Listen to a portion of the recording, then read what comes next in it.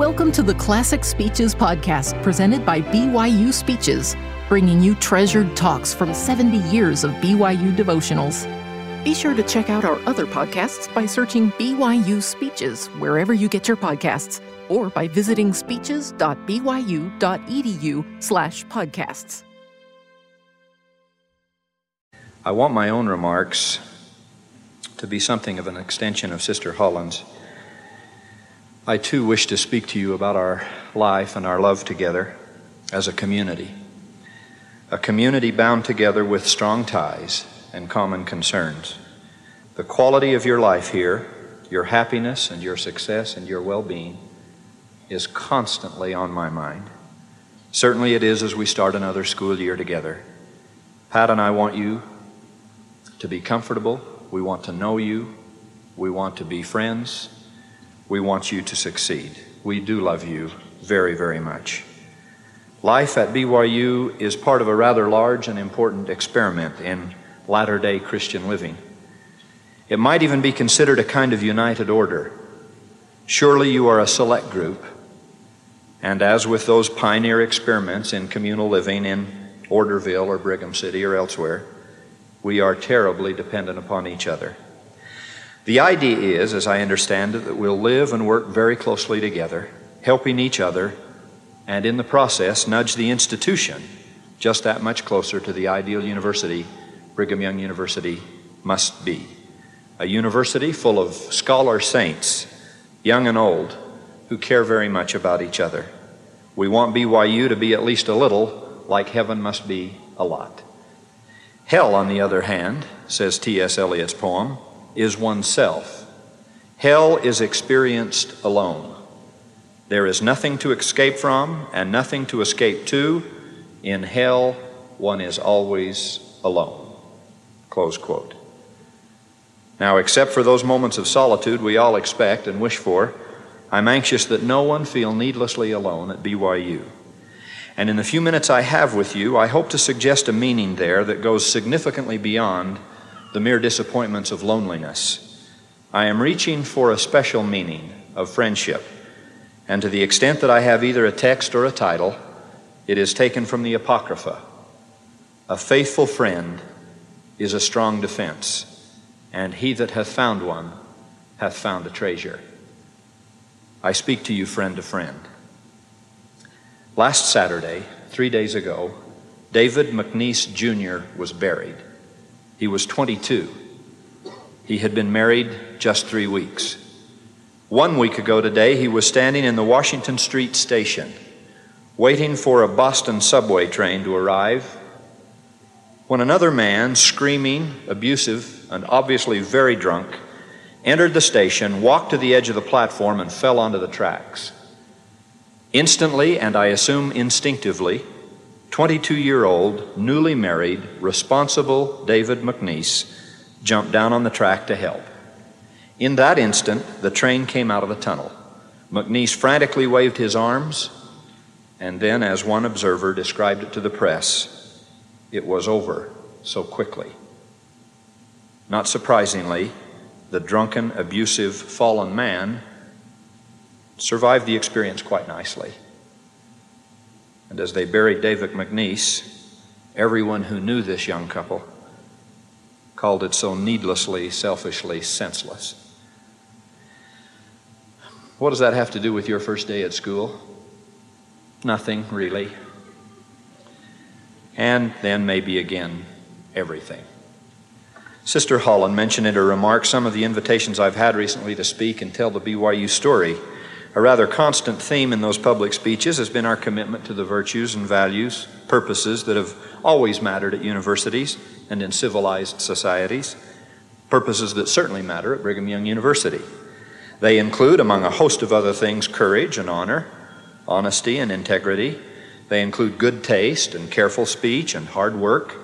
They include sensitivity and spirituality and an appreciation for both art and nature. They include a love of learning and a sense of progression and a sense of peace.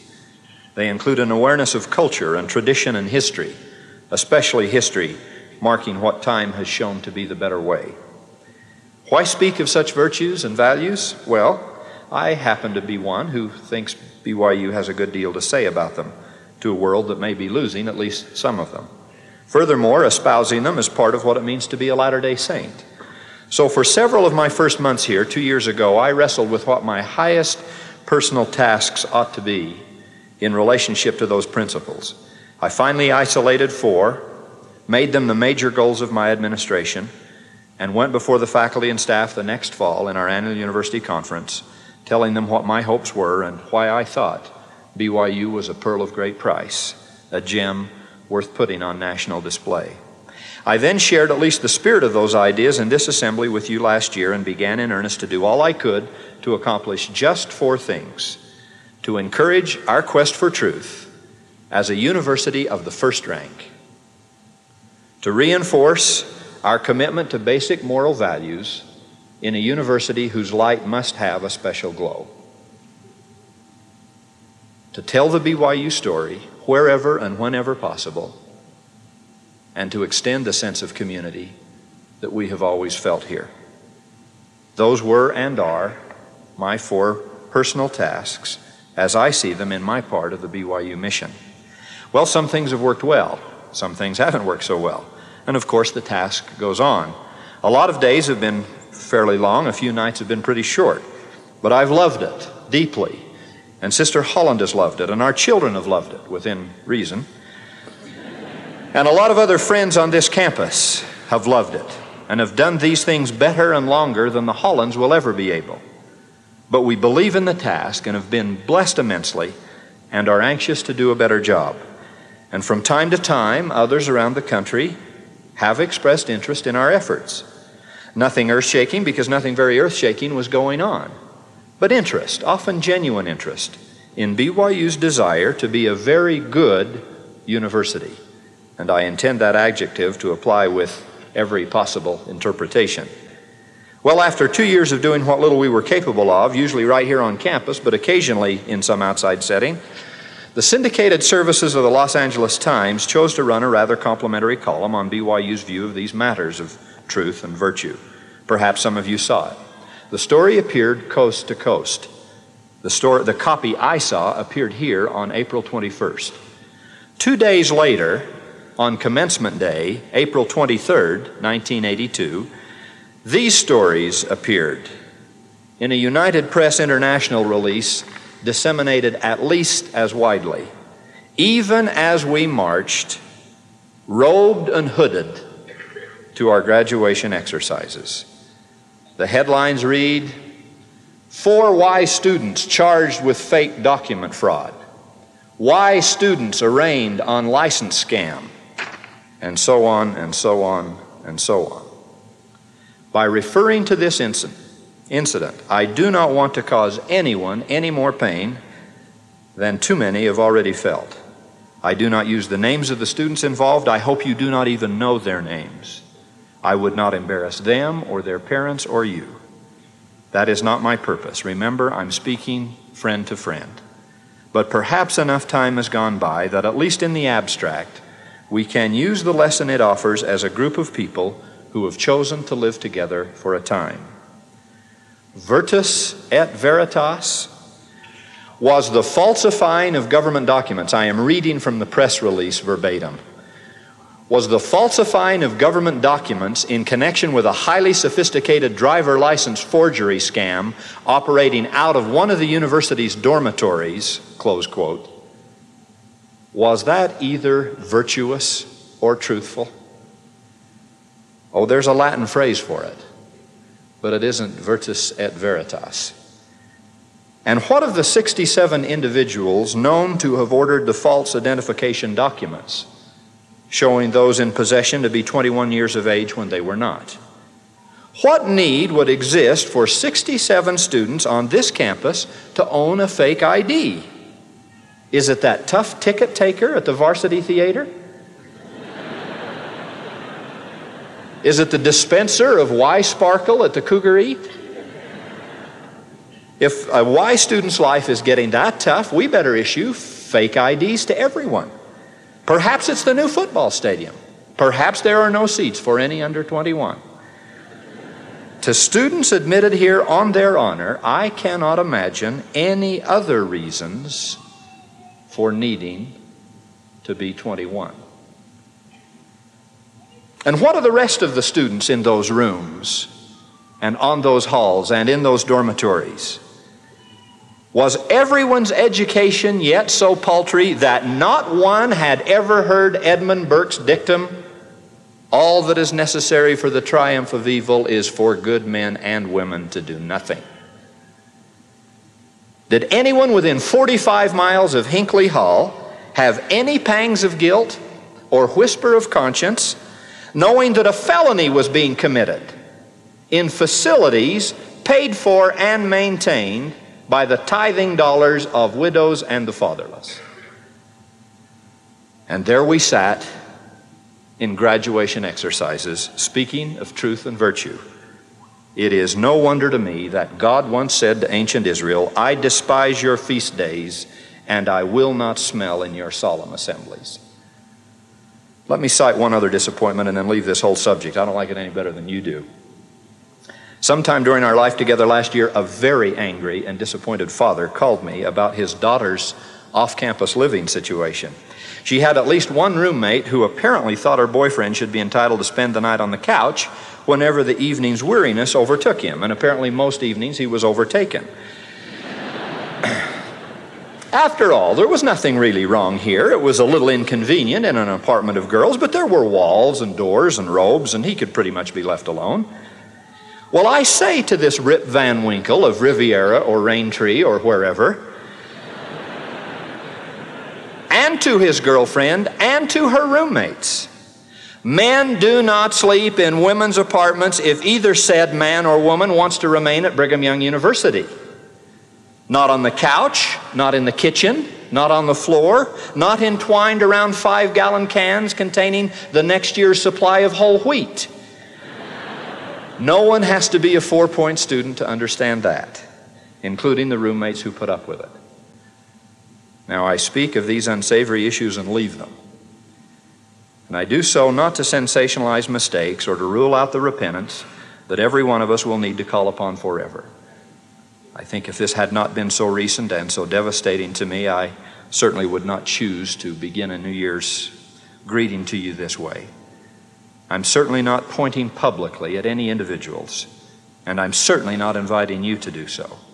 But what I do want to stress, and this now can be more positive, what I do want to stress on this very first day of the school year is the nature of the covenant society we form when we come to BYU, and that we have a right to hope for when we have enrolled here. That is, among faculty, staff, students, and administrators. We are, at least by the world standards, separatists, just like those earliest pilgrims were, sailing aboard our own Mayflower and determined to live a better way. Like they, we too feel we are on God's errand in the wilderness. On the 11th of November, 1620, when that first courageous little band touched land at Cape Cod, they, like we, signed a compact, quote, "For the glory of God, the advancement of the Christian faith, and the general good of the colony," close quote. Every social or political experiment in history has had some such code or compact or constitution, written or implied, Christian or otherwise, upon which it is depended for its very survival. And we have one at BYU. Now, the success of our BYU experiment, like that of those first New Englanders, requires the best effort of everyone whose name is on the parchment. Ben Franklin said it best to the signers of the Declaration 150 years later. He said, "We must all hang together," to his colonial friends, "or assuredly we will all hang separately." The success we dream will take the best efforts of all who come here. It will never work otherwise, at least not fully, and at least not well. It won't require abrasiveness or smugness or self-righteousness, but it will require integrity, and it will require work. Is every Christian expected to bear witness? Asks George MacDonald. Is every Christian expected to bear witness? A man content to bear no witness to the truth is not in the kingdom of heaven. One who believes must bear witness. One who sees the truth must live witnessing to it. Is our life then a witnessing to the truth? Do we carry ourselves in the bank or the farm, in the house or the shop, in the study or chamber or workshop, as the Lord would or as the Lord would not?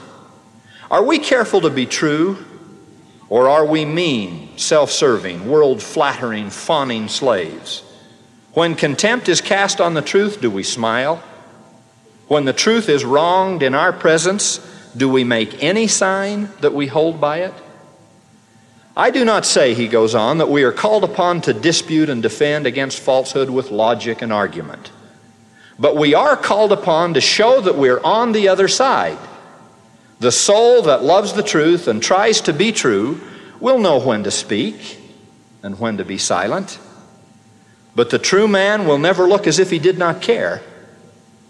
We are not bound to say all that we think, but we are bound not to even look like what we do not think. Close quote. Well, in the kind of Christian community that we anxiously pursue here, we must not even look like what we do not think or what we do not believe. And we must never look as if we did not care. That's why we make gentle reminders about dress and grooming.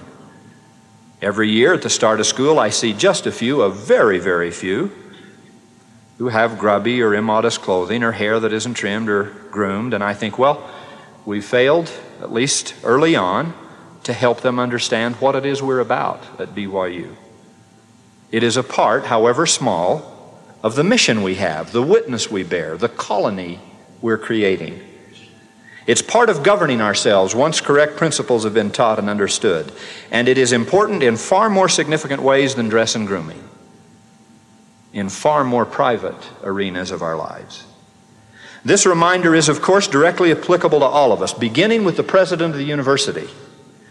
If I robbed a bank this afternoon, or worse yet for you, embezzled the university's operating funds, would I be the only one punished? I might be the only one to get a jail sentence, but I wouldn't be the only one punished. No, you and my wife and my children and my colleagues, all of you would share in the shame and in the burden. BYU and the LDS Church would be severely punished, at least in the public mind, for a long, long time to come. That's unfair, you say. Well, I say what's fair about the death of David McNeese Jr., 22-year-old newlywed. You see, we are all, in a sense, waiting at the station together. We each have our own hopes and plans and dreams, but by virtue of enrolling at BYU, we've stated at least our basic agreement as to which train we will ride and what special rules of conduct we'll obey as passengers. Of course, a drunk can stagger onto the platform, ride over the edge, and take with him needless, heart-rending, and unfair tragedy to his friends. Certainly not his enemies. His enemies would have left him there. And that can come almost before the trip has even begun. But the risk David McNeese took is the risk we all must take in a Christian community. Should then a faculty member at BYU write or say or teach or publish anything he or she wants and assume that's done without any impact upon colleagues in that department or that college or the university as a whole? Maybe that kind of intellectual isolation exists at some university, but it certainly doesn't exist at BYU. Can a manager on our staff be free with his ledgers or his supplies or his cash or his contracts and believe that he alone runs the risk of exposure? Maybe somewhere, but not at BYU. So it ought not to be any great surprise that we have expectations for you as students as well. There are no victimless crimes here. We do, at least in some very fundamental ways, hold all things in common, as did those early saints. Ask not for whom the old why bell tolls. It tolls for thee. You don't really need here an introduction to political philosophy 101, and I'm not the one to teach it. But consider this early observation attributed to Socrates by Plato. Mankind at first lived dispersed, and there were no cities, read universities if you wish. But the consequence was that they were destroyed by wild beasts. That has a lot of meaning, I think, for us. And they were utterly weak in comparison to them, and their art was only sufficient to provide them with the means of life and did not enable them to carry out war against these animals. Food they had, but not as yet any art of government, of which the art of defense is a part. After a while, the desire of self-preservation gathered them into cities or universities, but when they were gathered together, having no art of government, they evil entreated one another and were again in process of dispersion and destruction. Well, Zeus feared that the entire race would be exterminated, so he sent Hermes to them, bearing reverence and justice to be the ordering principles of cities and the bonds of friendship and conciliation. Well, Zeus may not have sent Hermes, but Brigham Young did send Carl G. Mazer, that we might learn to live together in the bonds of friendship and conciliation. Whether out of a desire for self-preservation like the Greeks, or for the general good of the colony noted by the Pilgrims, part of our education is to learn to live wisely and responsibly together. Hell is being alone and self-centered and untrue. If enough understood that soon enough, and thus cherished rather than chafed under the human bonds that must be formed, then the whole world could be saved in something of a celestial colony, both here in time as well as in eternity. Now, many of you, indeed most of you, make BYU just such a community of friends right now. I reluctantly speak of 2 or 3 or even 67 who have problems during a year, because I do so with the full realization that more than 25,000 of you are contributing to the common good at BYU and are, at least for the tasks at hand, as heroic in your way as David McNeese was in his. I think no students anywhere in this world live the lives of responsibility and example that you do at BYU. I salute you with all my heart. And you who are new today become part of a rare and rich tradition. Now, we began by singing the school song. The words to that song were written by an early student at BYU, Annie Pike Greenwood. In 1909, as a non-member of the church, she also wrote something else, a brief testimonial, in response to one of her friends who had said, "I think they must have spoiled you at Brigham Young." Reflecting on that comment, Annie wrote, "It struck me forcibly that he was right. They had certainly spoiled me at Brigham Young, spoiled me as a mother spoils her child, with kindness, encouragements, appreciation, and charity. Spoiled me so that I can never be content to take anything but the best the world has to give, nor satisfied to give anything but the best that lies within me. By day and by night it comes upon me that I must fulfill all of which my teachers believe me capable." Close quote. Well, what is the best that lies within us? Of how much are we capable? None of us knows, but that is part of the reason we've come to BYU. An old Arabic legend tells of a rider finding a spindly sparrow lying on his back in the middle of the road. He dismounted and asked the sparrow why his feet were in the air. "Well," replied the sparrow, "I heard the heavens were going to fall today." "And I suppose you think your puny bird legs can hold up the whole universe," laughed the horseman. "Perhaps not," said the sparrow with conviction, "but one does whatever one can." In my appreciation for you, I suppose it is only fair to note that some of you probably do whatever you can in ways we might not fully encourage. President Dallin Oaks told me of an experience early in his administration. A prominent visitor to the campus was being hosted at a luncheon in the Wilkinson Center when he excused himself to visit the men's room. When the visitor returned, he looked dark and said with a tone of disappointment, "Well, I've discovered you Mormons are just like everybody else. When I go to a public restroom, I usually find things written on the walls, and BYU is no exception. His totally abashed BYU hosts immediately tried to extend an apology, however lame, but as they stammered and stuttered, he burst out laughing.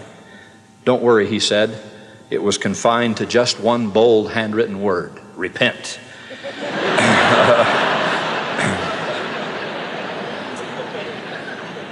Perhaps the author of that was the fellow with the surfboard. We have all come to BYU for the general good of the colony, and you make it a wonderful place to be. Sister Holland and I love you with all our hearts. We thank you for the gift you've given us. I said at the outset that I wanted to speak of friendship in a way that transcended mere companionship.